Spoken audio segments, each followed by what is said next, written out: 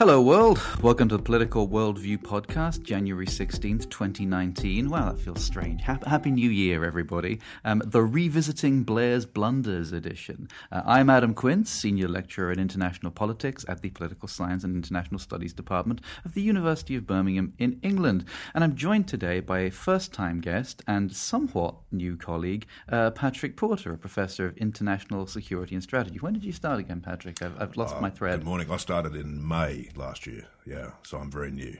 Yeah, and in academic places, time moves at a more stately, some would say glacial pace in administrative matters. Indeed. So May is basically yesterday by the standards of decisions and change in these parts. We're glad to have you with us, both in Birmingham and also on the podcast. Thank you for being here.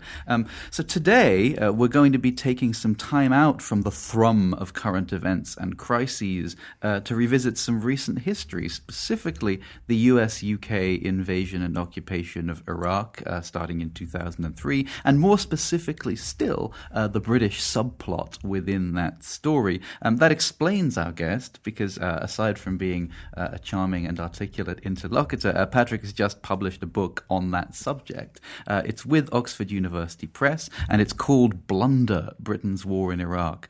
So I don't think you've buried the lead there in terms of the angle that you take with regard to the wisdom of that decision. It also has a picture of Tony Blair's face on the front of it, looking old and sad and staring into the middle distance. In his defense, he's at a funeral, I think, in that picture, or some kind of memorial service. But that gives us an indication of where you focus, which is on Britain's Prime Minister at the time. So for the benefit of our younger listeners, because I have to regularly remind myself that I'm a little old now, and things that seem like yesterday's events to me can be more distant to others, let's state some basic facts at the outset.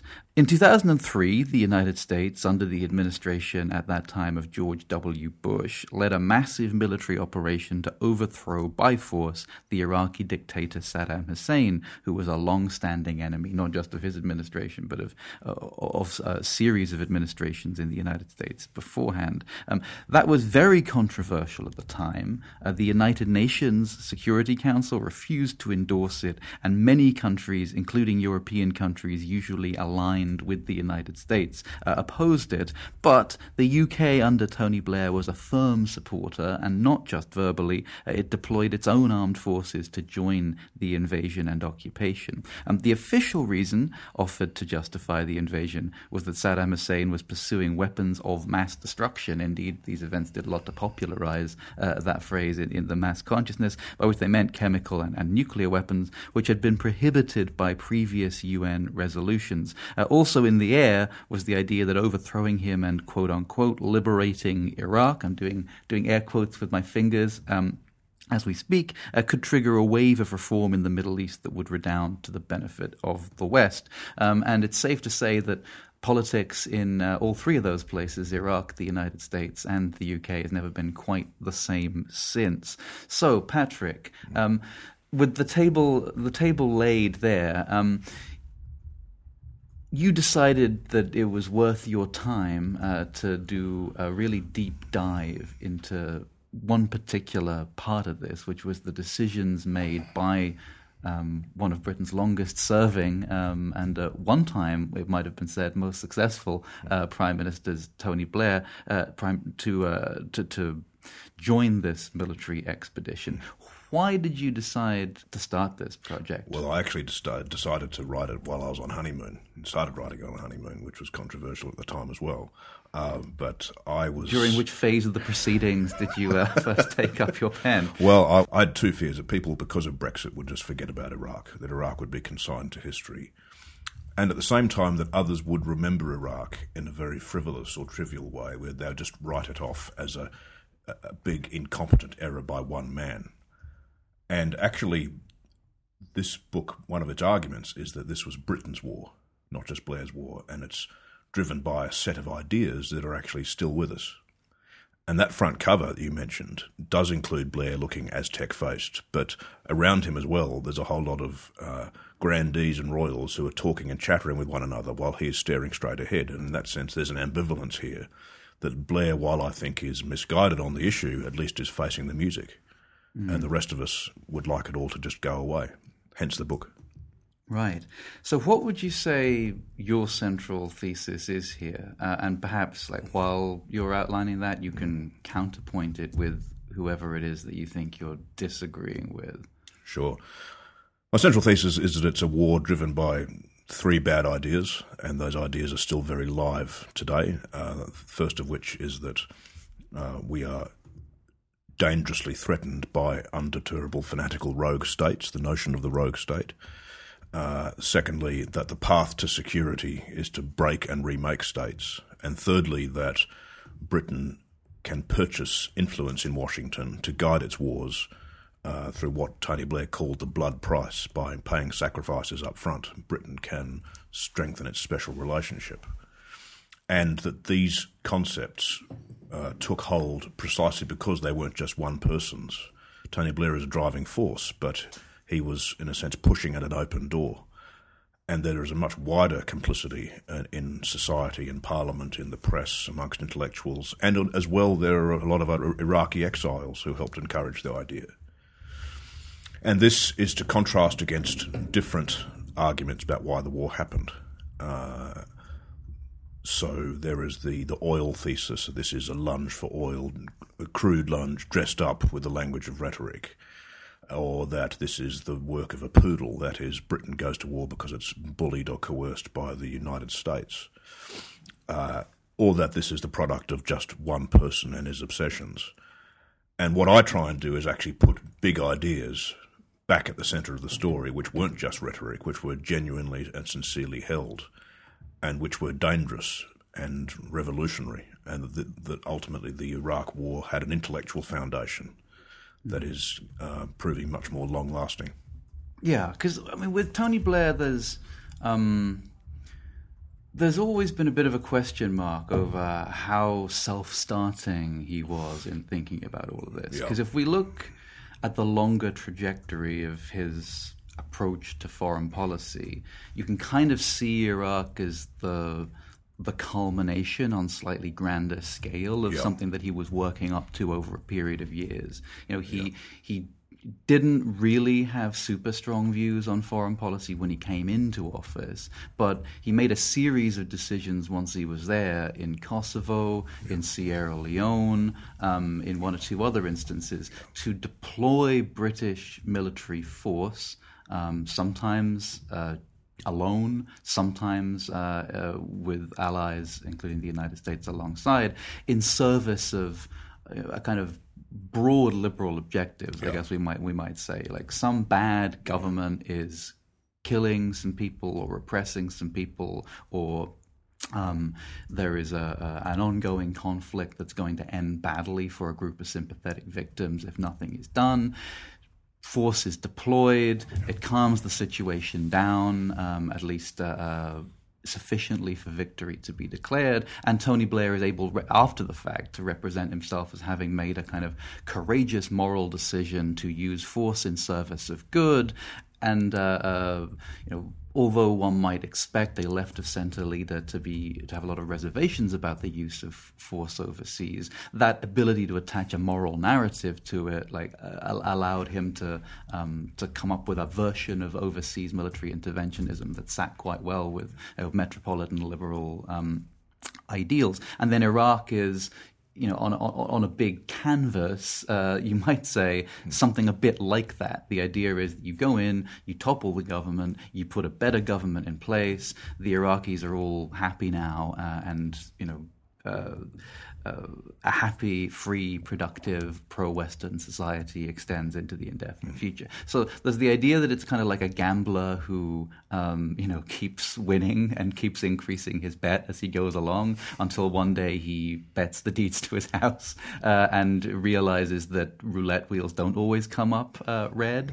And then there's another narrative that says that this was all something that basically started in the United States, that there was a kind of a long-running unquenchable thirst in the United States for doing in Saddam Hussein. And, that was felt with varying strength on different parts of the political spectrum. But George Bush's administration was staffed up with a real hardcore of Republican war hawks, many of whom had a long history directly overlapping with America's military and diplomatic conflicts with Iraq, that they were determined almost from day one to do something to resolve that situation as they saw it once and for all. Post 9/11, they had the mandate to do big, bold military things, so they seized the opportunity, and that Tony Blair basically got dragged along in the slipstream of a lot of that he felt it was super important that the United States and the UK remain tight and allied at a time when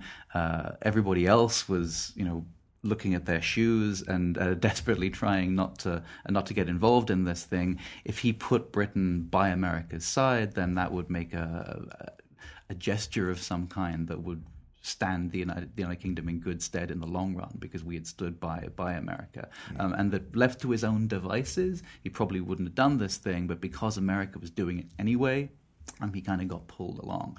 Where do you see the balance lying between those things? Like on one version of that, you can imagine Tony Blair being in the room, like saying, you've probably overstated the case a bit here, George, but if it's really important to you, I guess we can go along. And there's another version of it where you can imagine him pulling just as hard in the same direction as the President of the United States, and adding his own weight and voice to the strongest case for. He really believes it. If you read the private correspondence between him and his advisors, Blair and his advisors, and Blair and Bush, there is very little doubt that he's a firm believer. And he actually said that to a journalist once. He said, it's even worse than you think. I believe in what we're doing here. And he says that privately to Bush as well. There's a real ideological conviction that the road to a safer world order is through Baghdad. And not just because you're disarming a rogue state, but because you're actually catalysing the transformation of a whole region. But to take the picture back a little bit, you're absolutely right that there is a growing belief in Washington and in London, to put it very crudely, that war works, that war can work, both to secure yourself and to liberate others, and that actually values and interests are becoming one, to draw from the Bush Doctrine, that ever since Gulf War I, Kosovo, the Balkan Wars, Sierra Leone, East Timor, and then a really important catalyst is the apparent success in Afghanistan in late 2001. The belief that whatever else can be argued about, that this is doable, and the main problem is to convince others and to legitimize it. It's one of the great difficulties of this subject, that there's very little a moment you can pinpoint where they're actually consciously debating whether or not to do it. They've decided they want to do it. It's working out how they can facilitate it. So the most important question of all, whether to strike Iraq, is hardly asked. It's how you do it, when you do it, under what auspices, if you can get the stars to align. But it's also true more broadly that there were people in Britain, in the Foreign Office, in the Ministry of Defence, some of whom were more sceptical or more unsure, but who nevertheless believed, to quote one civil servant, that if America was going to commit this blunder, it's very important that Britain be there alongside them to constrain them. And this takes us back to an older idea in British diplomacy from all the way back to Harold Macmillan, that it's Britain's post-war role to tutor the superpower in how to be a world power. Like Britain had lost its imperial sinew, but it kept its imperial knowledge, and to actually guide the United States. The first reaction after 9/11, and 9/11 is a very important part of the picture, is for a lot of British officials to be quite scared of America and worried that they're going to go off the rails and not just start doing reckless things, but to jettison themselves from the international system. And one of Blair's arguments is that if you want to keep America constrained multilateralist part of our institutions, then you shouldn't isolate it. You should try and guide it.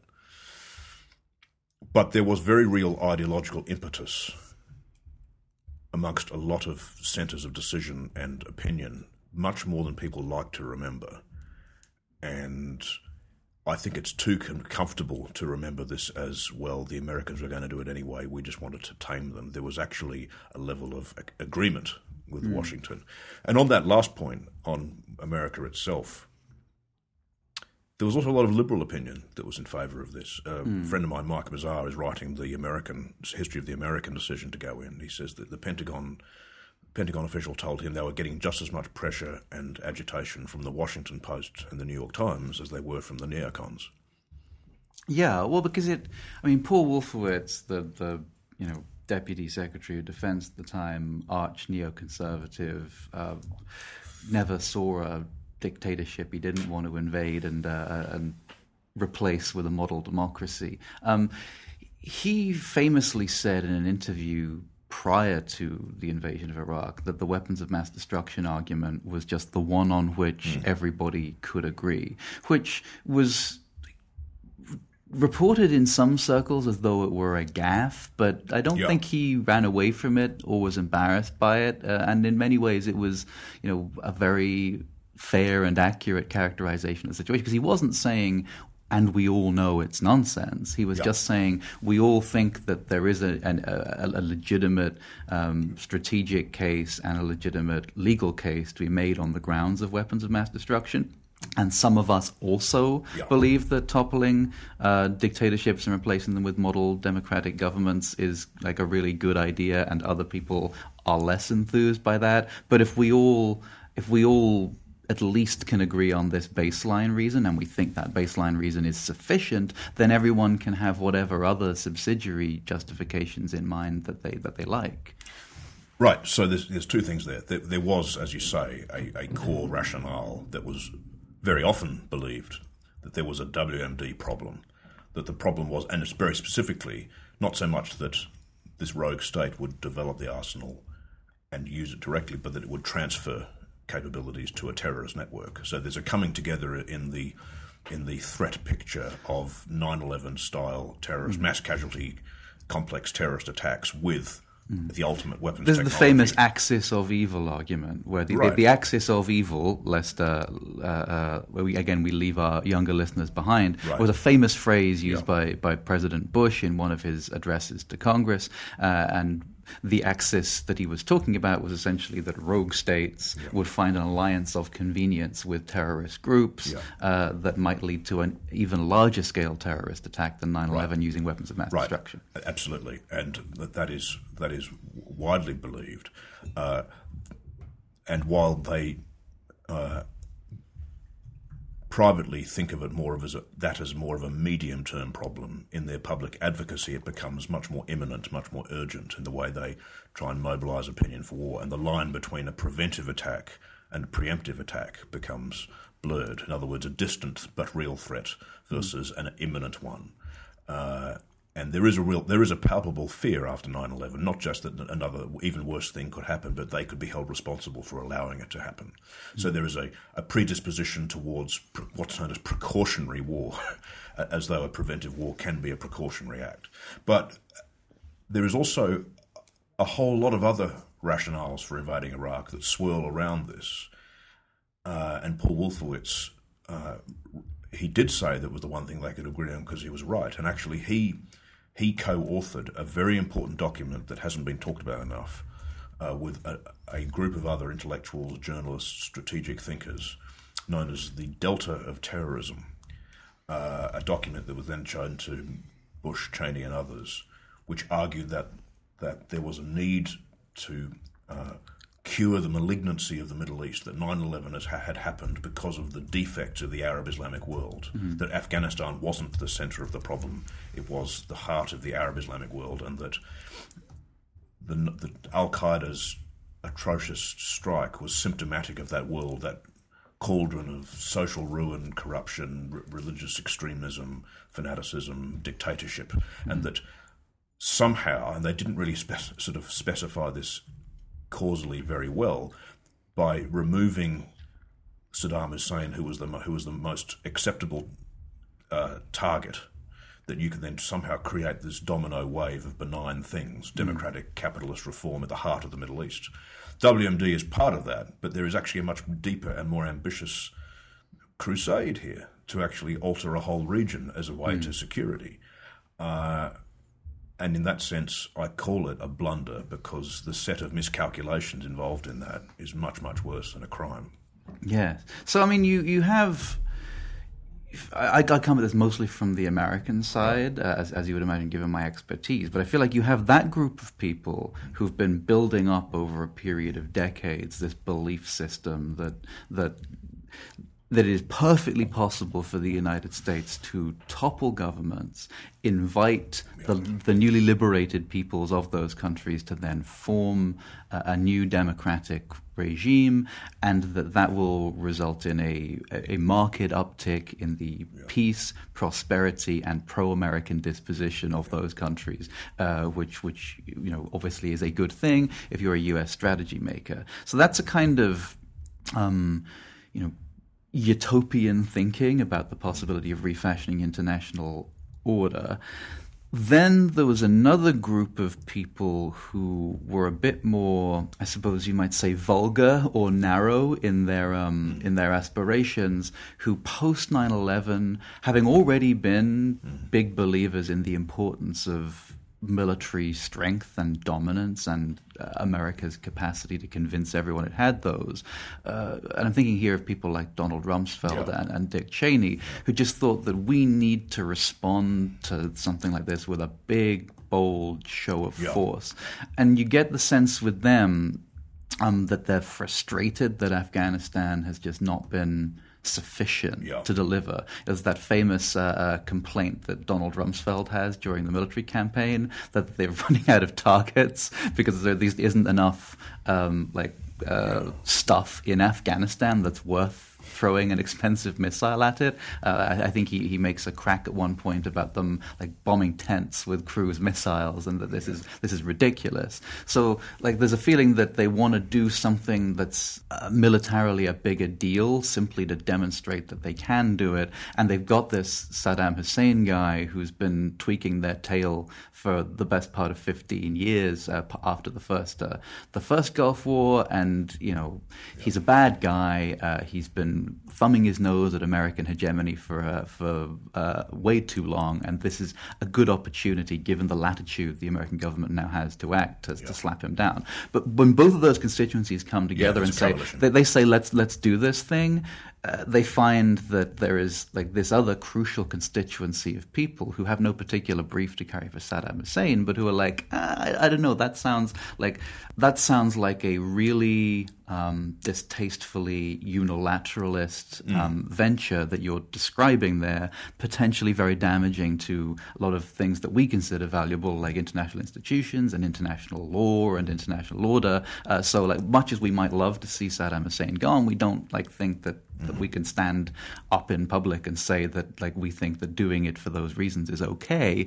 And that's where I feel like the WMD thing kind of comes in, because there is this legal case that can be built that Saddam Hussein has been put on notice by the United Nations Security Council that he has to get rid of these programs. And if he hasn't gotten rid of them, then, it ought to be the case that someone does something about that, and you can characterize doing something about that as not violating international law but upholding it. So Blair is kind of a key figure in this, because he is operating in a different political context where there's almost no constituency for a big, bold show of force or a wild scheme to democratize the Middle East, but you might be able to get a constituency behind enforcing international law in support of our allies. So he really, if he's going to go along with this, he really, really pushes the point that they need to justify it in those terms.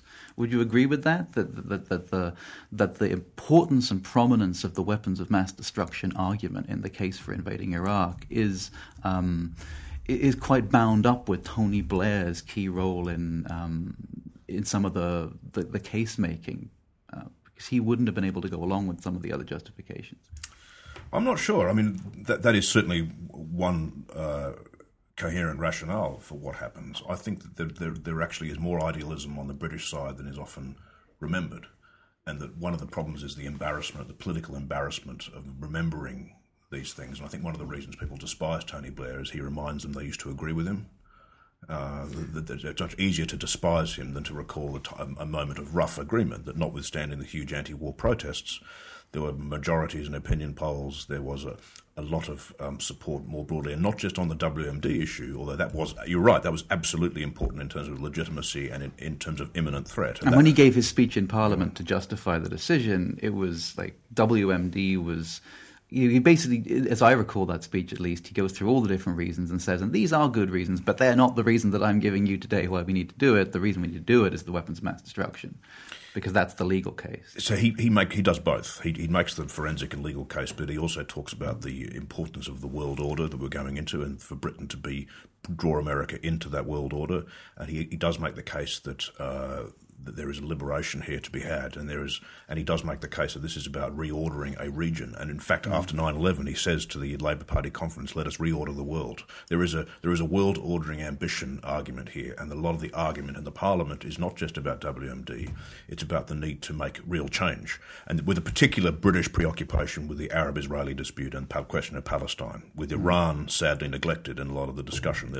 There is a kind of Arabist bias, I think, in a lot of the British discussion about what this means for the wider region, and Tehran's often left out of the imagination. I would just, on the other question about the balance of opinion in Washington, you're absolutely right. There was a coalition of opinion, as there is for all wars, and there was a hardline, more vengeful, more narrow faction as well. But they didn't get the war they wanted. The people who got the war they wanted were the Paul Wolfowitzes, President George Bush, and a lot of the Democrat war hawks who actually wanted there not just to be an overthrow, but to be a reordering of Iraq with a fundamental purge of the order. So a narrow, brutal realist war would have preferred a minimal institutional impact, remove the dictator, install another one who's pro-American, don't get yourself tied down, don't stay around to accept all the costs of occupation, and then certainly don't surge when things start going badly. On all three grounds, the idealistic war hawks get their way. The war they actually get, all the kind of the observables of what that kind of war would look like, tilt in that direction. The fact that Iraq is systematically reordered economically by a regent, by Paul Bremer III. There was a very large debate within the administration in 2006-07 about whether it's worth staying around and trying to rescue the war. And there is a pushback from some of the old realists say, look, this is no longer worth it, and they lose. So I think the balance still tips in favour of this ambition, even when the costs start looking very high. You are right, though, that WMD is what gives this a sense of immediate, tangible urgency. So I don't want to downplay that, but. And legality. Because, you can't, I'm not an expert in international law, but I'm pretty sure that the argument that says this country's government is bad and if we give it a better one, the world will be a better place is not a solid legal argument for a military invasion. So the argument then becomes, on the side of the pro-war argument, that what we are doing is rescuing the credibility of the United Nations, which has seen its will and its writs and its resolutions systematically violated by this dictator who's laughing at us, and that, in other words, it becomes an argument between two different kinds of internationalism. One of which says we've got to hold the unity of the United Nations through deferring to international law. And the other side that says no, we've got to hold the credibility of the United Nations, even if that means technically violating the law. We've got to uphold its position because it's being defied by this rogue state. And what makes that more difficult in March 2003 is that Britain is already ratcheting up its military presence in the Gulf to an unsustainable level, and there's a fear of backing down. Yeah. So, I mean, yes, you have a situation where the UN Security Council has said at one point, Iraq, you absolutely need to do X, Y, and Z, or else. And then we're in the or else space, and the UN Security Council doesn't really want to do anything. Right. So the question is, do you show greater reverence for the importance of upholding international law by doing what the UN Security Council says now, or by,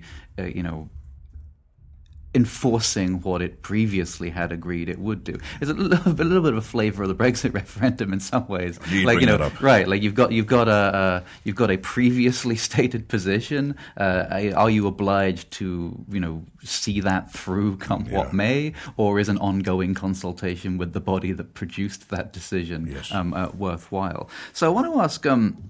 I guess, a question that goes to the heart of this in some ways. Because the case was to be made in terms of weapons of mass destruction, that created a great imperative within American politics to some degree, although I think they were a little more casual about it, within British politics to an enormous degree, to substantiate the argument that this weapons of mass destruction threat was real and existed, which leads to the deployment of government resources to find all the evidence they possibly can to make the case that not only do these weapons of mass destruction programs exist, but that they represent a material breach of the UN Security Council resolutions and also a grave threat to our security, which notoriously leads to cobbling together this dossier for public consumption that explains all the evidence. And that contains notoriously this 45-minute warning saying that's how long it will take Iraq to deploy weapons of mass destruction, while deliberately being obfuscating about exactly what kinds of weapons of mass destruction. It subsequently turns out that's a reference to battlefield things that have no meaningful consequence at all for the United Kingdom itself in any direct way. There's large amounts of material that seem to have been copied and pasted from a doctoral thesis somewhere, if I recall correctly. So I think that project, that effort to sell the case in a kind of retrofitting the evidence, cherry-picking sort of way, I think is what led a lot of people during and even more so after the fact to hang the charge around Tony Blair's neck that he's a liar, that he's not just someone who had a big, bold plan that he tried and that it didn't work out, and that's sad, but, fair play. In politics, you get to do your thing if you're elected, and then if it goes badly, you get to, eat the bitter harvest, but that's the game.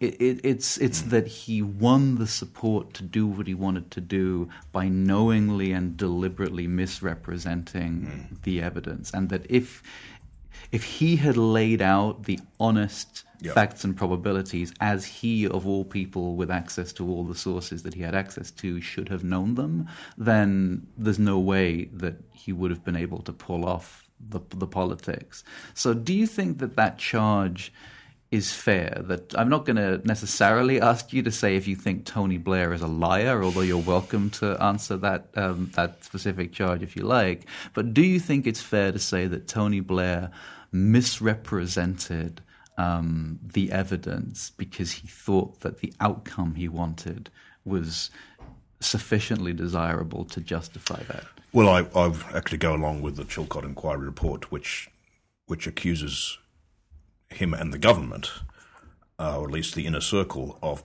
placing undue weight on ambiguous evidence. It's not that they knowingly, secretly believed that there was no weapons of mass destruction program.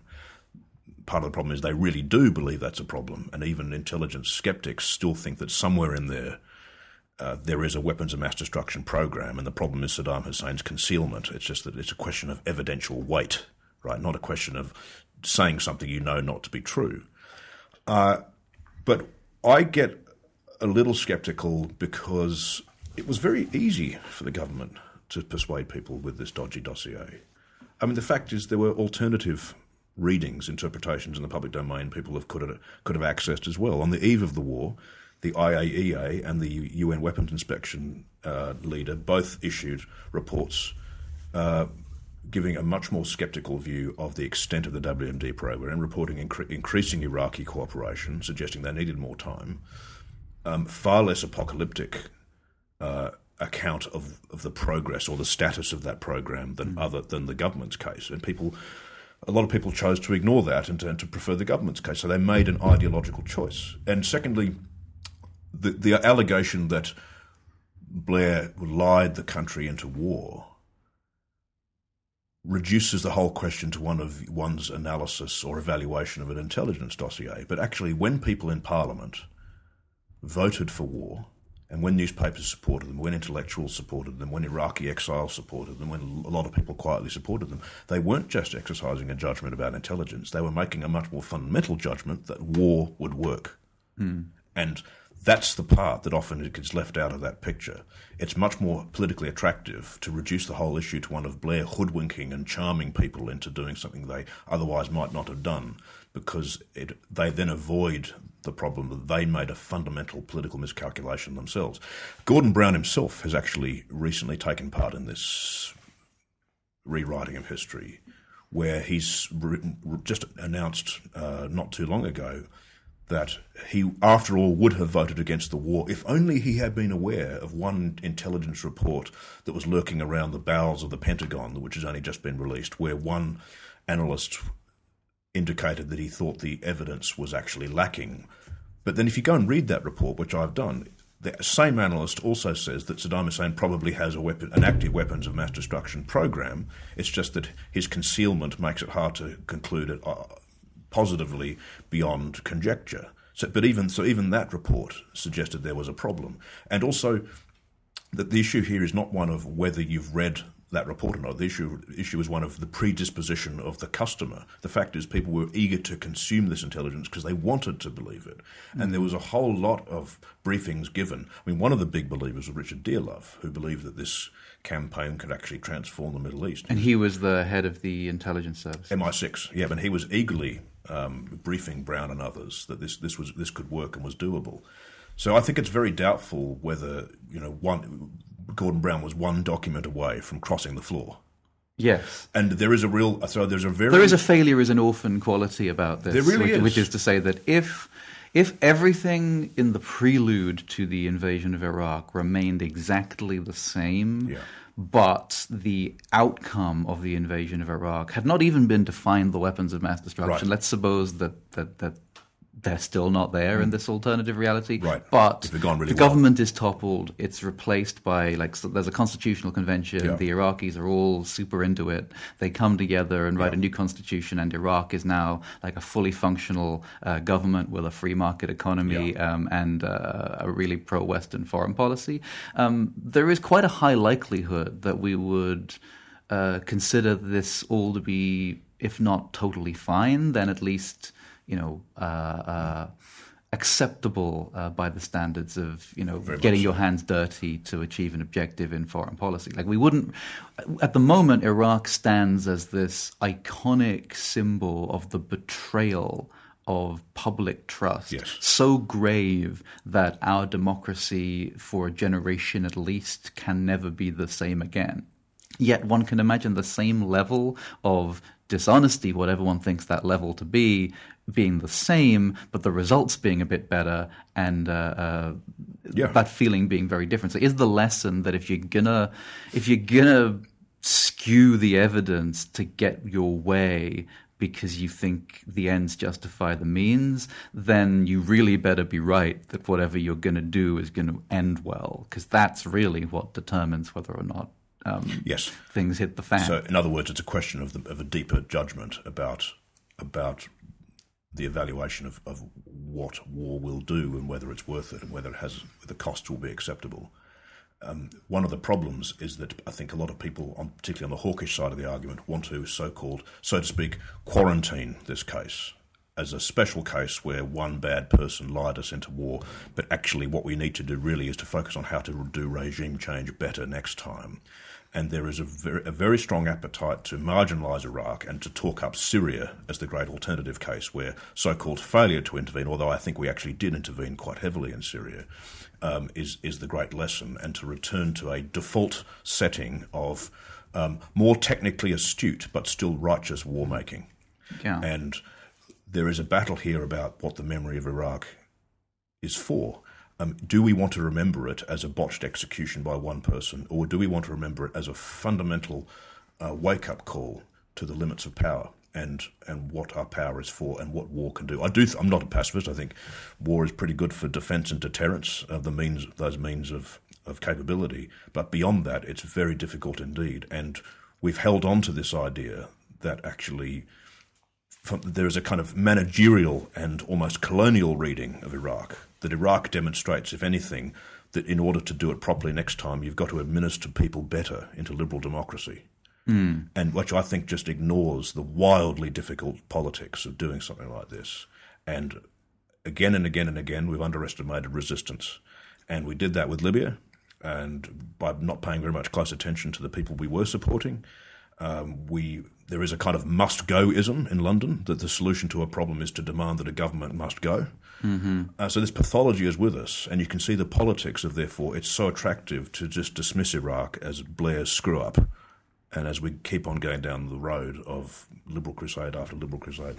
Yeah, I mean, I want to talk a little bit about the consequences, the long-term consequences. We've sort of alluded to it in my statement of that last question, which is to say it is in the folk narrative of how we got to our current situation, where you have a populist surge in the United Kingdom of like nationalism and anti-establishment fury. You have something that's not quite identical, but that has many similar characteristics in the United States, a sort of reactionary backlash against the establishment, a turn towards a much more boldly nationalistic foreign policy in the form of Donald Trump's America First that isn't necessarily reluctant to throw one's weight about in the world, but that is certainly disinclined to dress that up as a moral crusade or an exercise in order building.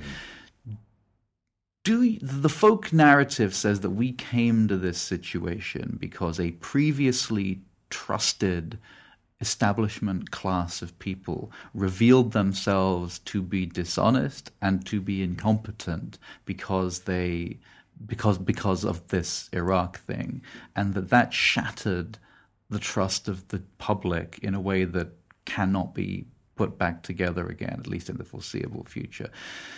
Do you think that that's true, that Iraq is responsible in that way or to that degree? Or do you think that that's overstating its significance?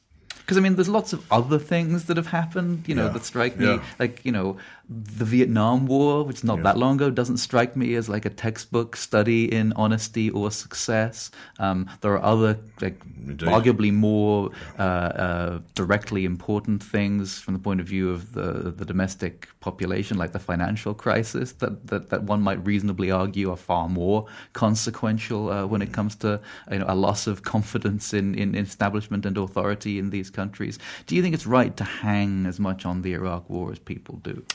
I'm sort of torn about that in terms of the long-term domestic political effects. I don't want to go as far as some people, like I think Richard Oborne, who argues that before Iraq, Britain was almost a green and pleasant land where people trusted the intelligence services and trusted the government, and there was no, Guildford 4 and Birmingham 6 and lots of other things. I think we can overstate Iraq as a hinge moment in that sense. But I do think that in conjunction with some other notable disasters, like, as you say, the global financial crisis, helped to create a long-term erosion of credibility of the old sort of political order at home. Not in a direct way. It's not as though all the Trump voters and all the dissidents in Britain believe in restraint and not exercising military power. But I think more indirectly, the loss of patience in a familiar set of political figures, and where you look everywhere, there's an economic disaster or a military disaster. We'll try something else, thanks. Even if that thing that comes along, like Trump, is very militaristic and economically extravagant as well. So it's not necessarily a logical leap from Iraq war disaster to Trump, but there may be an indirect chain of a breakdown in patience and trust. I think it's a very important part of the civil war within the Labour Party in Britain that Iraq is much more directly linked to a general indictment of the so-called Blairites. Right? The Blairites are remembered as this group of traitors within the Labour left movement who were sort of in the pay of Murdoch and who carried out these disasters, and that Iraq is almost used as an ace in the whole argument, often by people who don't even know very much about it. And I think, so in that sense, Corbynism owes some of its energy to discontent over the Iraq disaster. It's also important to look at chronology. I don't think this was, if you actually look at, American forces are out by 2011, British forces are out much earlier. It takes quite a while for Iraq to truly generate political effects at home, right? The Blair government, after all, was re-elected in 2005. I think it's the rise of the Islamic State. It's like after World War I that all the great bitter memoirs and famous anti-war poetry doesn't really start getting going and being big until 1929 after the stock market collapses. It's that post-disaster, which is linked to the original decisions, the rise of those black flags and the coming of this Islamist movement that's regarded by Al-Qaeda as being overzealous, as seeing the ultimate indictment of what's happened in this great military misadventure. Right, because it's one thing to undertake significant cost and sacrifice in order to achieve a worthy objective. It's another thing to make a reasonable bet on a plausible outcome and have it not quite work out, but to have the status quo ante essentially returned to. But to do something that's big and risky and costly and that demands quite a bit of sacrifice and suffering and political rancor, and to have it actively make things worse, that's really where the trouble starts. For people who feel that they have suffered a lot, to find that they suffered in service of something that was actually 180 degrees opposite to helping.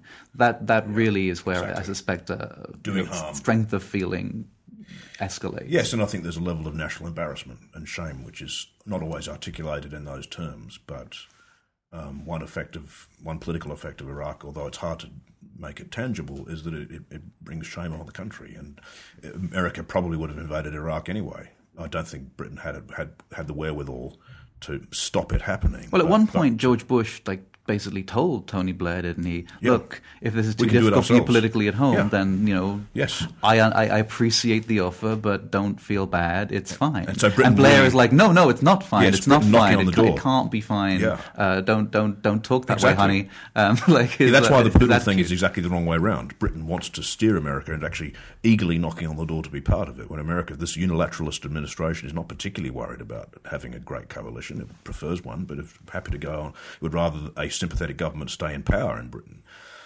So that's absolutely true. But there is a level of shame, nevertheless, at complicity, and that this does have long-term consequences. And then you have a series of other misadventures in the Middle East as well, which seem to kind of ram home the point that whatever it is we've been doing and whatever narrative we've been spinning about it does not work.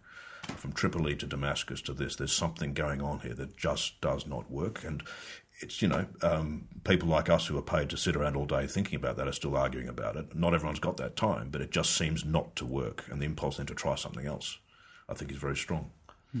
Exit question. Yeah. You articulated some core ideas at the heart of Blair's decision and the ideological case, I guess, for the war around rogue states, around the desire to break and remake states, and around the importance of preserving the transatlantic alliance, come what may. How do you think the health of those ideological causes is today? Are they obliterated from all credibility? Are they in abeyance, but like a virus of some kind waiting to come back at some point? Are they hale and hearty as ever in some quarters? What would you say the consequences for those ideas have been? Some people do say to me, why are you worried about this? Everyone agrees Iraq was a disaster. This is over now. We don't do this anymore. We just drone people from the sky and maybe do some cyber mischief, but we're not into this. And I think, well, similar things were said in the late 1970s after Vietnam. It's in low water, but like you say, it's not gone. And if that means we're only 10 or 15 years away from the next adventure, then that's a problem. If we're going to do this again within our lifetimes, that's a problem. And I think the evidence that we might do that is before us. The Trump administration itself, with the urging of its own officials and various hawks, is actively trying to precipitate a crisis with Iran. Britain itself, in a more guarded way, but from the air, has been active in a number of regime change projects.